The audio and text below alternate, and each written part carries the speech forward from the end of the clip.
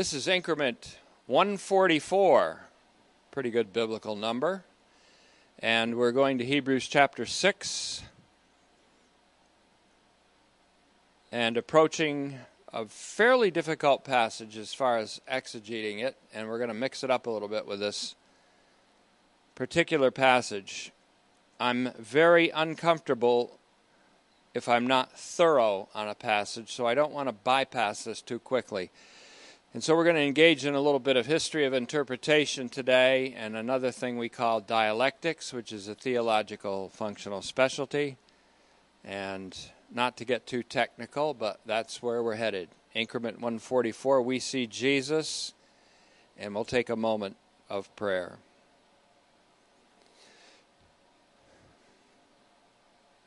Father, in a passage that is notoriously unclear to readers, we pray that you'll grant us the gift of clarity, the gift of accuracy in interpretation, and precision of application. We pray most of all that this will be to the edification of the church, which is Christ's body, and to its expansion through its successful participation in its mission. And we thank you for this privilege and opportunity in Jesus' name. Amen. So we want to gather up the angles and speak clearly, or at least approach some clarity, about Hebrews chapter 6, verses 4 through 6, a notoriously difficult passage because of the many interpretations that have come down to us over the centuries. In dealing with the whole section, Hebrews 6, 1 to 8, and especially verses 4 through 8, we find ourselves in the realm of dialectics. And by that I simply mean various interpretations of this passage will be considered critically. In other words, we'll line up a few of the most important interpretations from history and then deal with them under critical realism. First, we've just considered the hypothesis of Esdras that Hebrews 13, 22 to 25 was a dispatch note by Paul, who in turn sent off the Hebrews homily in a letter. This is a reasonable, I think, and intelligent and even responsible proposition or hypothesis.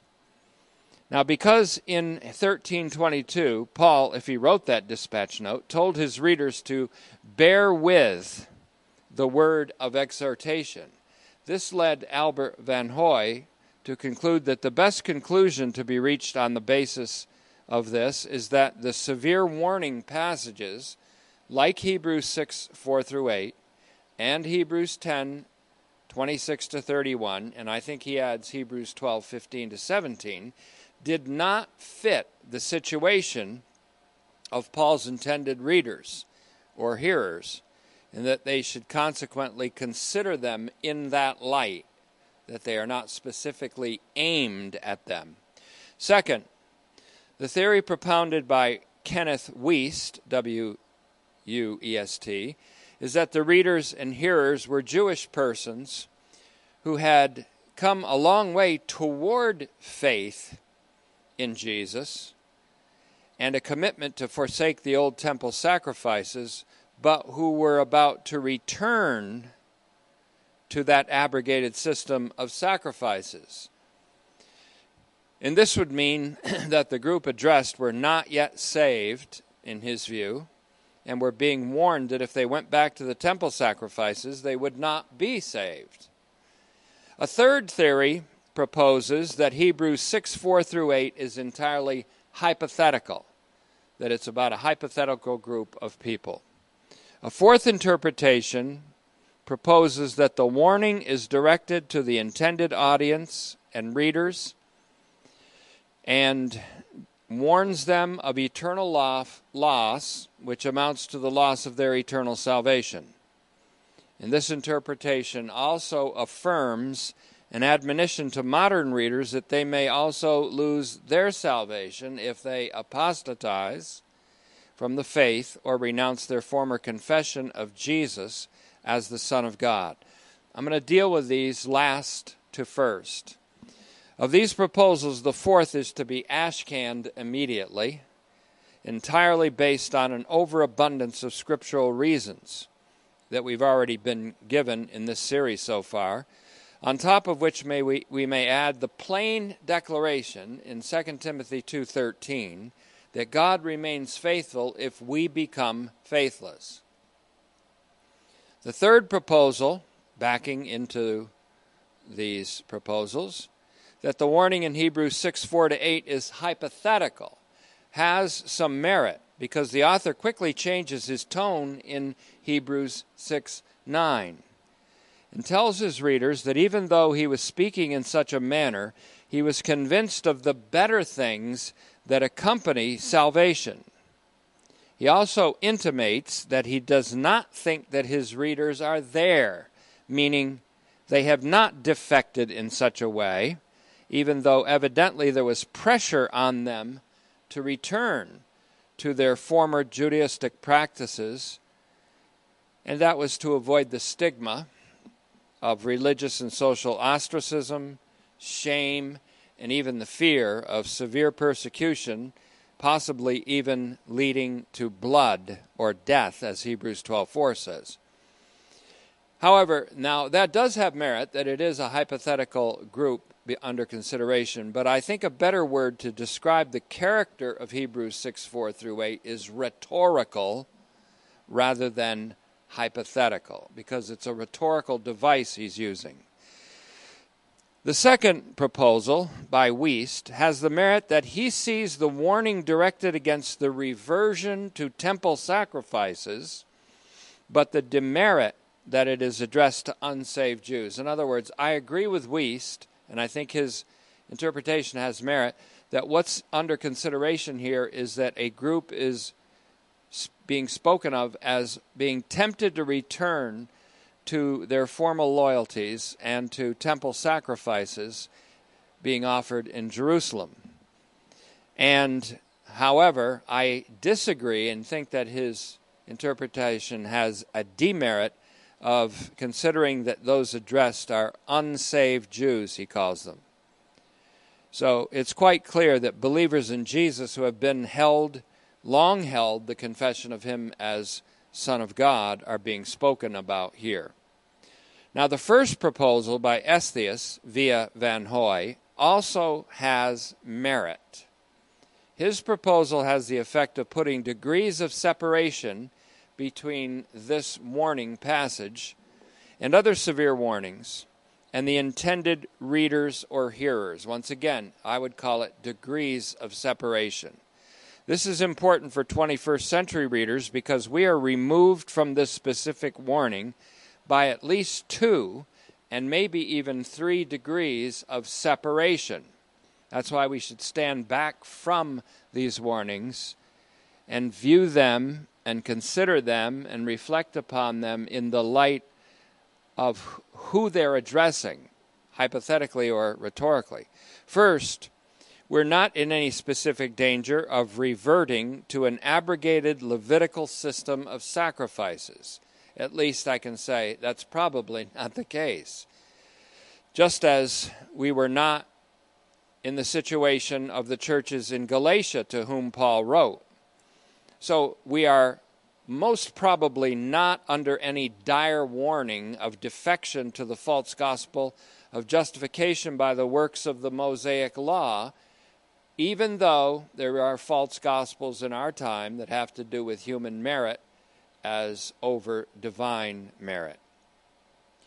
But since these warnings, whether to the churches in Galatia or the groups addressed by Hebrews, since these warnings are not directly for us, we can see at least one degree of separation between us and them. A second degree of separation is indicated by the PT's words, the pastor-teacher, the author of Hebrews, that he's convinced that the warning does not pertain to his audience. Hebrews 6:9. He also says it in Hebrews 10:39 and speaks about himself and them and says, we are not of that category who recedes back into ruin, but we are of those who believe to the saving or the preserving of the soul. In Hebrews 6:9, as we're going to see, he says, I don't want you to think I'm talking about salvation itself as being an insecure thing, nor am I talking about you, because it's true and real that I can see in you that you're in the free state of soteria, that you are in the very condition that we call salvation or the spiritual life. And so, a third degree of separation is indicated if Paul indeed sent this homily in a letter to readers other than those intended by the original author. I know this gets a little complex, but exegesis is sometimes messy. It's only distillation that's neat, and that phase is coming down the road toward the end. So if that's the case, that Paul indeed kind of dispatched this homily within a letter that he gave a dispatch note to, if that's the case, then there are certainly at least 3 degrees of separation between us, the 21st century listeners and readers, and this severe warning, as well as the warning in Hebrews 10:26-31. Now, by saying this, I'm also affirming if the pastor-teacher did not intend this homily specifically for us in the 21st century, and if Paul did not intend it specifically for us in the 21st century, how could they? They wouldn't have even known that there would be such a thing as the 21st century. Even though they didn't intend it for readers in our time, certainly the eternal Spirit, through whom Jesus offered himself to God, did intend it for us, that is, to be read and understood by us. But the same eternal Spirit, as Hebrews 9:14 calls him, would most certainly not want modern or current readers to unhealthily obsess about such passages as if they were about them, or specifically to them. Now, if we honor these degrees of separation, as we should, and if we stand back from these warnings, what happens? We have a horizon that's not available to us if we look obsessively up close at these things. If we stand back, what do we have? A horizon to view, a wider horizon in which to view these warnings. And so if we honor these degrees of separation that are indicated by the Scriptures themselves and stand back from these warnings, we may be treated to a horizon that's not available to us if we make it all about us. In fact, we could here indicate a principle. If you make life all about you, you'll never see the horizon about what life really is. If you make the Scriptures all about you, then you're always up too close to see a horizon that God intends for you to understand. For this passage, like all other scriptural passages, has immense doctrinal and instructional value to us if we see it in God's light. In fact, it also has paranetic value. We know what paranetic means, P-A-R-E-N-E-T-I-C. It means hortatory or incentive imparting value. So an essential ingredient for a proper interpretation of Hebrews 6:4-8, and 10:26-31 for that matter, is the AD 70 Ark of Coherence, which none of these former interpretations I've mentioned really deals with in detail. The AD 70 Ark of Coherence, or trajectory of the New Testament. On the horizon, viewed from our imagined outlook platform, we can imagine a group of followers of Christ in the 60s, of the first century, 30-some years after the accomplishment of Jesus' mission on the cross. They're living in Jerusalem or its environs nearby. This group of believers is under political, religious, and social pressure to recede from their faith in Jesus as the Son of God, or at least their confession of faith in him, and to revert to the temple sacrifices in Jerusalem. The attraction of this way of thinking, or this action, is that doing so would satisfy their Jewish contemporaries, as well as the Roman authorities, who up until the late 60s endorsed Judaism and its practices, but not Christianity. It endorsed Judaism and left Jerusalem alone as long as, by contract, the Jews would offer, the priests would offer a sacrifice to Yahweh for Caesar and keep doing it, perhaps even daily. And so once again, the pressure was on Christians, on this imagined group of people, to return to those temple sacrifices. Now, were they to revert to these practices, they would be in grave danger of actually being in Jerusalem when the armies of Rome surrounded the city to inflict ferocious vengeance on the Jewish rebels who were acting against Jesus' urge of non-retaliation.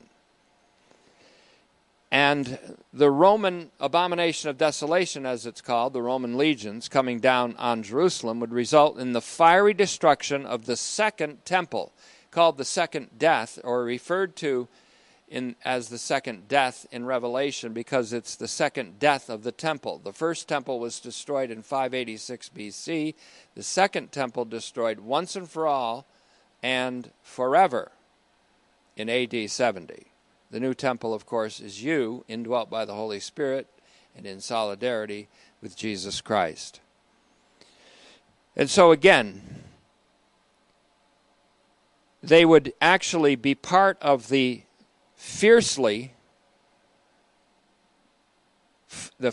fiery destruction of Jerusalem and the fiercely violent cessation of the system of Levitical sacrifices. Oh, they ended all right. They ended violently. So this squares with the final exhortation of the readers and hearers to go to Jesus outside the camp and bear his reproach, adding, "For here we have no continuing city." The myth of Rome is that it is the eternal city. The myth of Jerusalem is that it is an eternal city. Neither of those earthly cities is eternal. Here we have no continuing city, Hebrews 13:13-14. So the whole idea of the city is that we have an enduring city in future world. It is the heavenly Jerusalem, whose great king and great archpriest is Jesus, the Son of God. I call this city and the life and livingness enjoyed in that city Oranopolis. We've already seen that we are already citizens of that city in Philippians 3:20. We are citizens in heaven while we await our deliverer from heaven. Now, having separated ourselves by 2 or 3 degrees of separation from this warning, we're in a position to receive powerful instruction from it, oddly enough, ironically enough.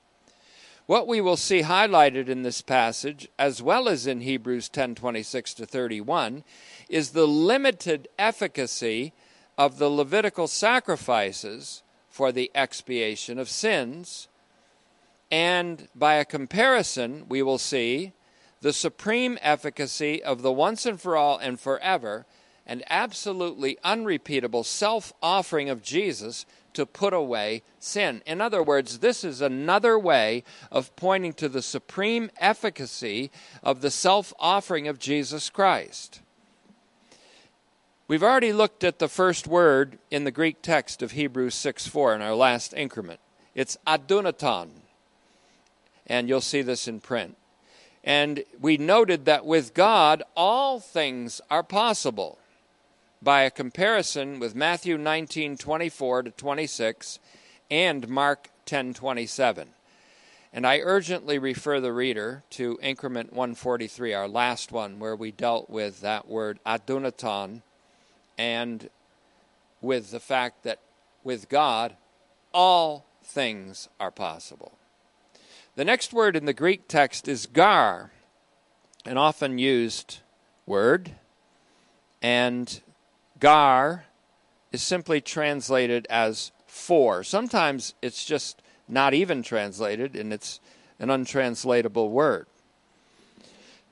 And so we don't even put it in there. But it's simply translated here, for, F-O-R. The legible English word order then would read so far, for impossible. Now I'm doing this not just to be extremely detailed or tedious. I'm doing this to show you that we're doing a thorough investigation of this passage so that I'm not just making a blanket statement about it and say it means this. I want you to see that I worked to get it to reveal its meaning. And we always must do this. So the word order in the Greek, the legible English word order would read, for impossible. And then there's an ellipsis or a lack of verb that we have to supply in order to fulfill that which we call the ellipsis or lack of a verb. For it is impossible, we could say, is a good translation. For it is impossible. Or, for it would be impossible is also a reasonable translation. So we have so far, for it would be impossible. We're dealing again with a rhetorical or even, yes, a hypothetical situation.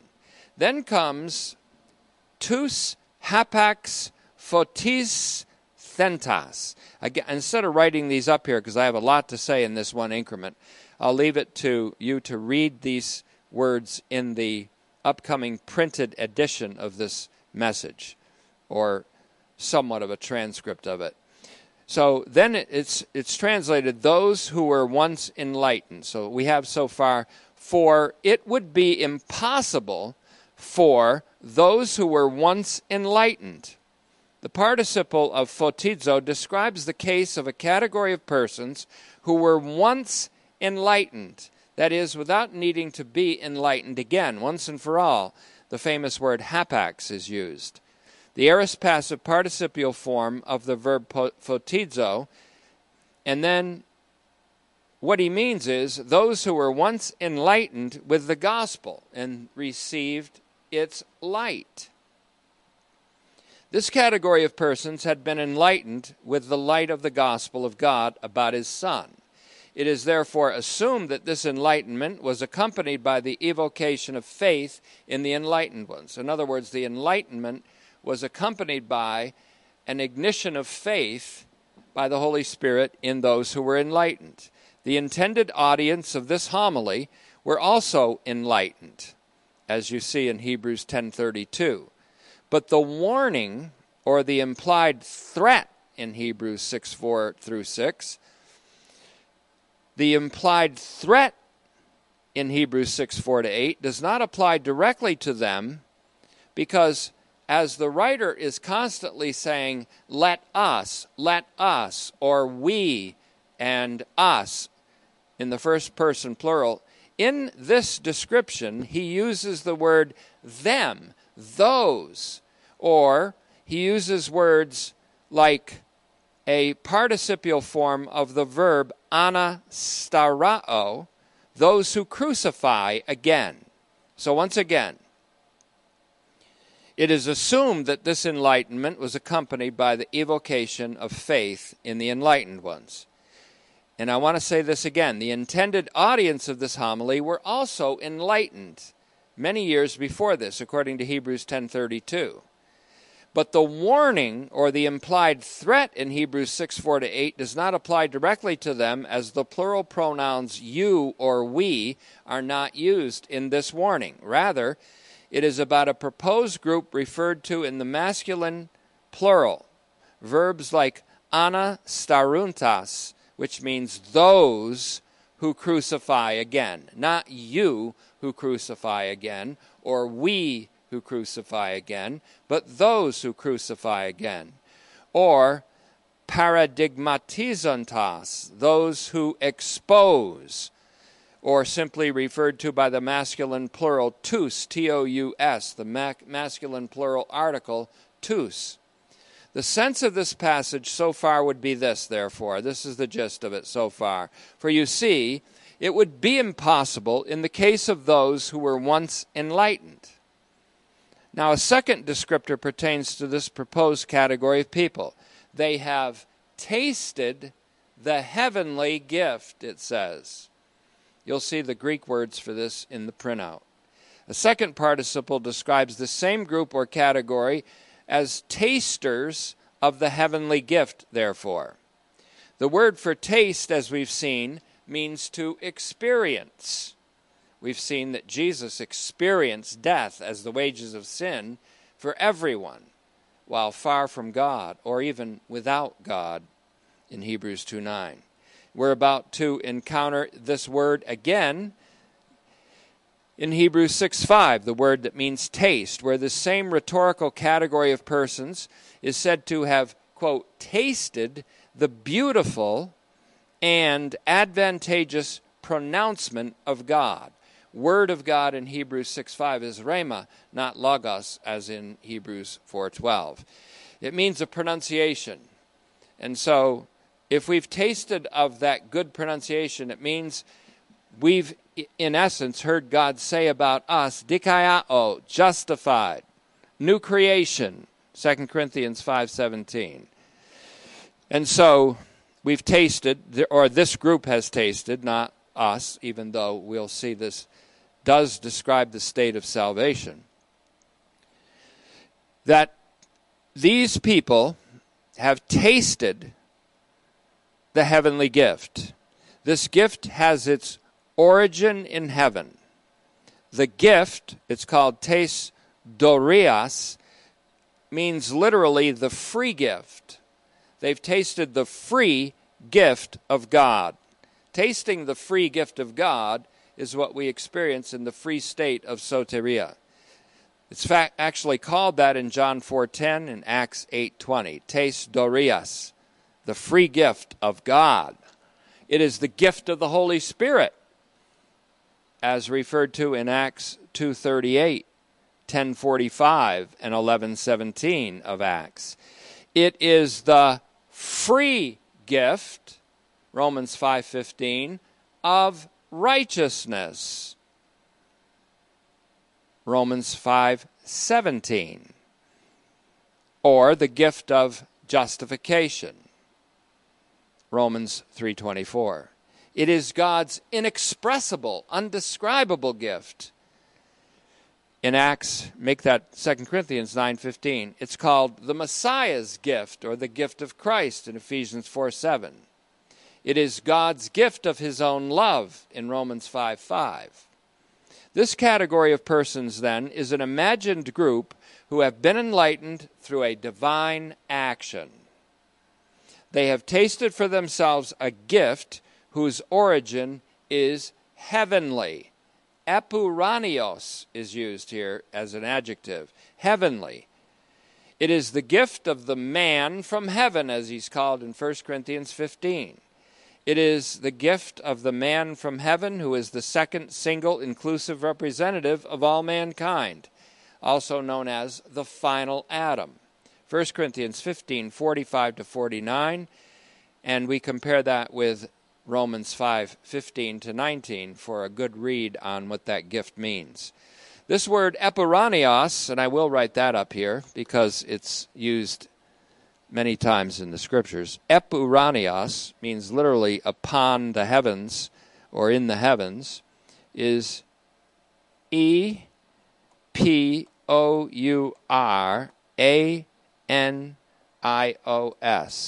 Epuranios. And it looks like this in the English transliteration. E-P-O-U-R-A-N-I-O-S. Epuranios. We see the word for heaven in there. And that's why I have the word Uranopolis, the heavenly city. This word epuranios, that modifies the term gift, in various forms is found 5 times in 1 Corinthians. Epuranios, heavenly. It's found in 1 Corinthians 15:40, twice. It's found in 1 Corinthians 15:48, twice. It's found in 1 Corinthians 15:49. It's found 5 times where it becomes even thematic in Ephesians 1:3, 1:20, 2:6, 3:10, and 6:12. It's used once, although very significantly, in Philippians 2:10. It's once used in 2 Timothy in 4:18, and once in John's Gospel, John 3:12. It's found 6 times in Hebrews. Therefore, it becomes thematic, or it develops a whole theme. Hebrews 3:1, 6:4 here, Hebrews 8:5, 9:23, 11:16, and 12:22. 2 of these references speak of the heavenly city, Polis, and those are Hebrews 11:16 and 12:22. That's what I'm calling Uranopolis, and that may be even the name of an upcoming series following Hebrews. Who knows? Here in 6:4, it refers to the source and origin of the gift of which this category of persons has had intimate experience. Its origin and source is from an otherworldly domain. It's from the realm of the great king.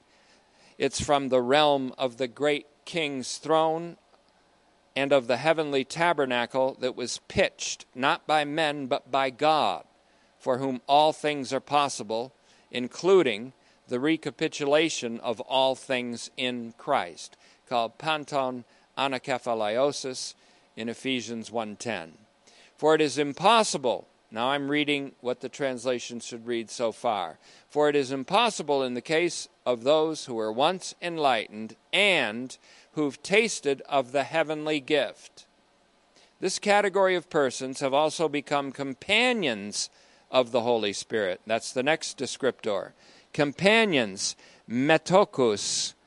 They have not only received the gift of the Holy Spirit, they've actually become companions of the Holy Spirit. And this implies that the Holy Spirit has led them into the truth, John 16:13, that is embodied in Jesus. In other words, they've gone fairly deep in the word of truth, led there by the Holy Spirit.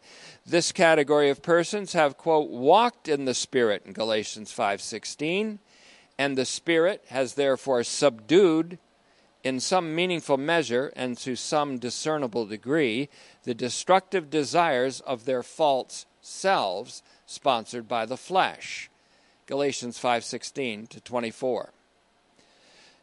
They became participants in the divine mission of the Holy Spirit, and they have experienced the fruit of the Spirit, which is love, joy, peace, patience, kindness, benevolence, fidelity, gentleness, and self-control, against which there is no law. Galatians 5:22-23.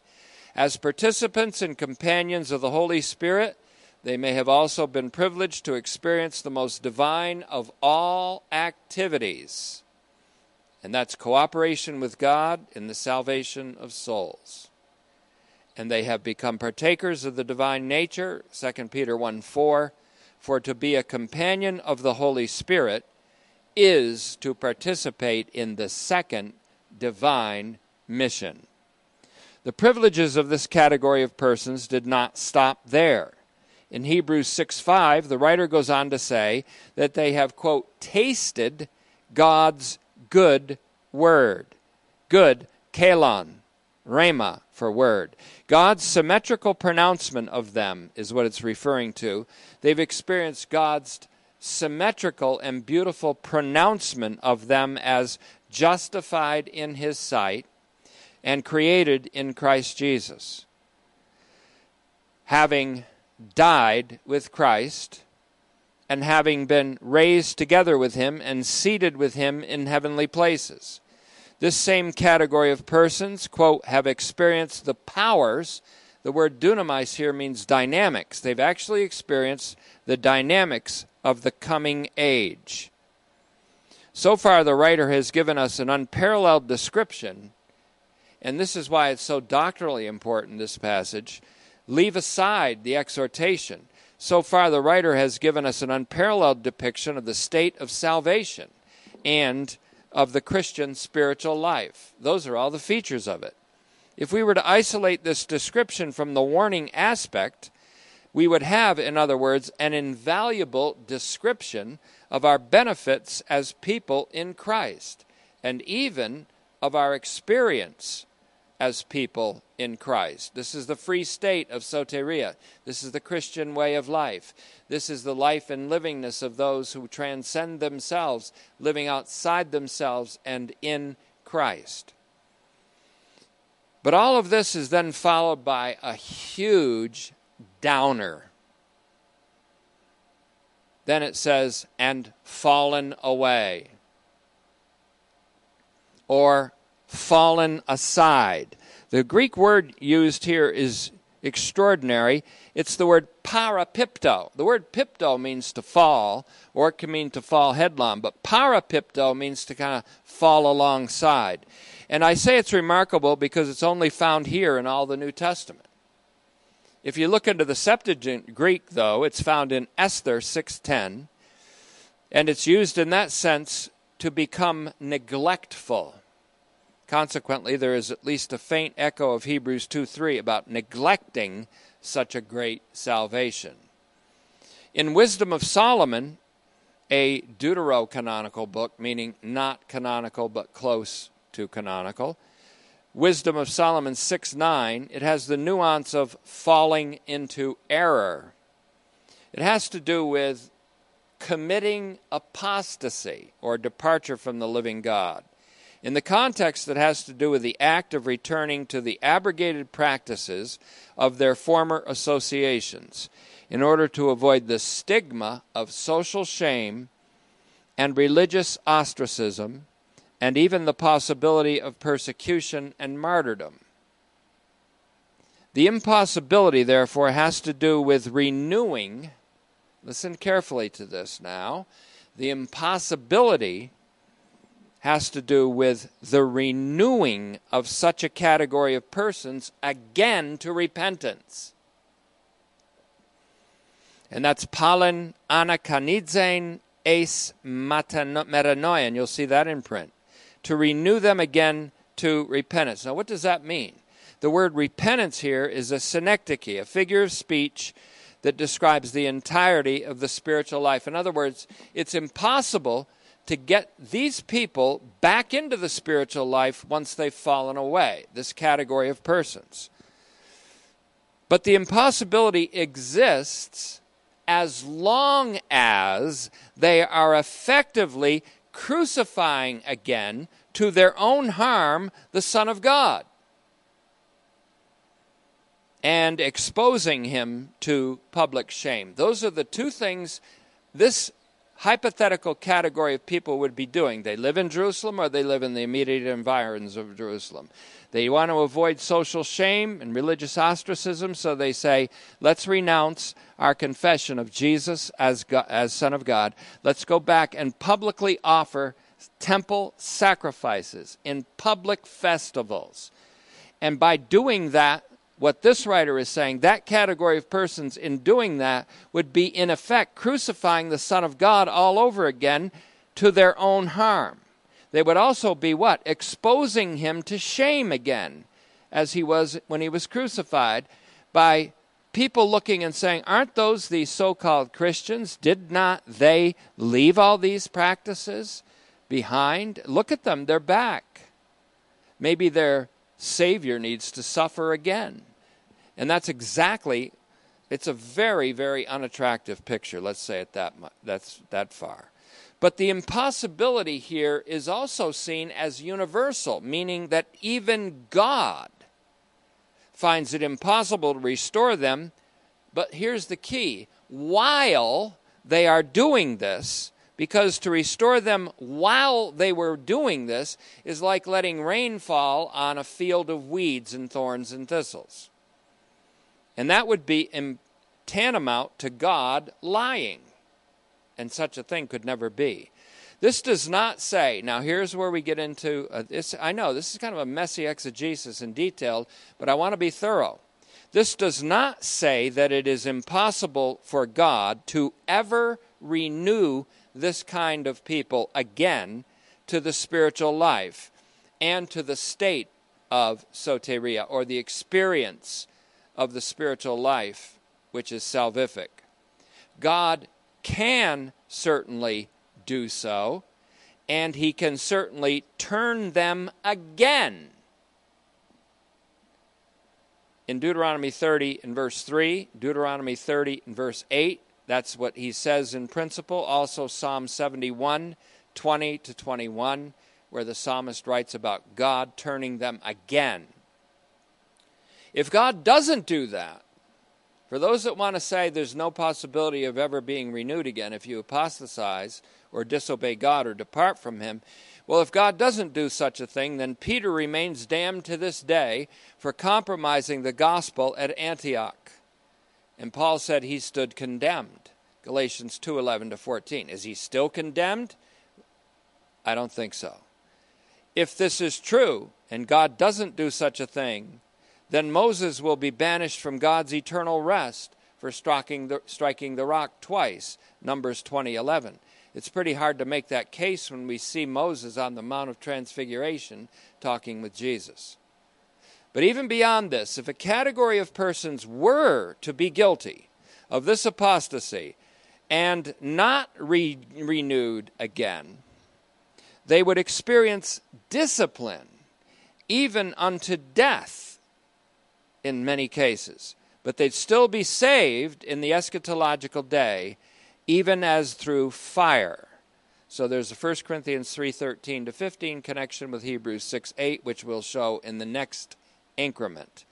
For in increment 145 coming up, we're going to deal with the exegesis of Hebrews 6, 7, and 8, which will round this off. But the point of this warning, and here's the point. The point of this warning is to show the impossibility of renewal after sin or apostasy by offering any sacrifices for sin under the old regime. We all sin, and I hate to say it, but it's an inevitability. But if we sin, then we never could receive a renewal again to the spiritual life by going to a priest with an offering, because there is no such sacrifice for sin except the once and for all sacrifice of Jesus Christ. And that's why for the first time in many, many months, I will talk about a word called rebound and put it in a proper perspective rather than in an obsessive perspective. So I'll close today's increment by saying once again, the point of this warning is to show the impossibility of renewal after sin or apostasy by offering any sacrifice for sin under the old regime. In other words, there's impossibility of renewal by the inefficacious sacrifices, just like it's an impossibility to be saved by those sacrifices. This passage, therefore, ingeniously highlights the ineffectiveness or mere ritual effectiveness, if you look at Hebrews 9, 13, and 14, of those sacrifices. By doing that, there is an application to all readers of Hebrews, therefore, and this warning carries with it both an accurate depiction of the higher integration of human living in Christ Jesus and by the Holy Spirit, which we have previously introduced as the free state of soteria. And it has an oblique emphasis on the once and for all and unrepeatable sacrifice of Jesus on the cross. When we sin in any way, we fall away from this higher integration of human living. And we can't be renewed again to that life and livingness by any sacrifice whatever, since there remains no more sacrifice for sins. And there is no penance you can do to be restored to that life. What God has provided for us is the provision of the private and honest acknowledgement of our sins, at which time God is happy. Faithful and just means happy. He's happy. not only to forgive us our sins, but to purify us from all unrighteousness, in 1 John 1:9. That is, to renew us to repentance. Anakanizein eis metanoian, the title of today's message in Greek. Hebrews 6:6. Or, in other words, this brings us up out of the reign of sin, R-E-I-G-N, into the reign of our King again. Not by sacrifices we can offer, not by penance, not by 10 Hail Marys and 50 Our Fathers and 2 Glory Bees, not by any act of penance, not by any human good that we can do that we think might assuage or balance out the evil we've done. No. God has given us the provision of a private, inward acknowledgement of our sin, which is followed by his justice and his faithfulness in forgiving us of the sin, purifying us from all unrighteousness, which is another way of saying that by our acknowledgement we are putting off the old man, the false self, and putting on the new man. In other words, we're being renewed to repentance, metanoia, which is a synecdoche for the whole spiritual life. This is all good news, and let me tell you something else. It cannot be in any way dissociated from the little theme that we like to call Jesus Christ and him crucified. So someone will say you're saved by faith. Another will say you're saved by grace. Another will say, let me say this, you're saved by Jesus. All right.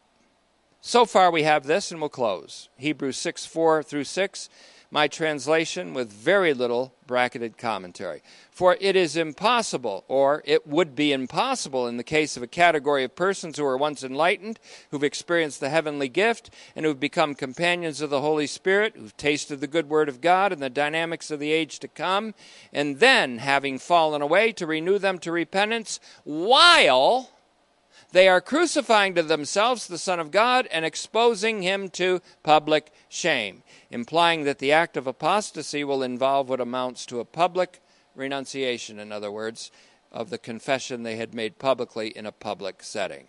We will continue our exegesis and commentary on Hebrews 6:4-8 in increment 145. So stay tuned. Father, we thank you that the more we look into your perfect law, the more we see the perfect liberty that exists in the free state of soteria. May we see it clearly, and may we see our salvation as being Jesus. And so in seeing Jesus, may we see our salvation. And we ask it in his name. Amen.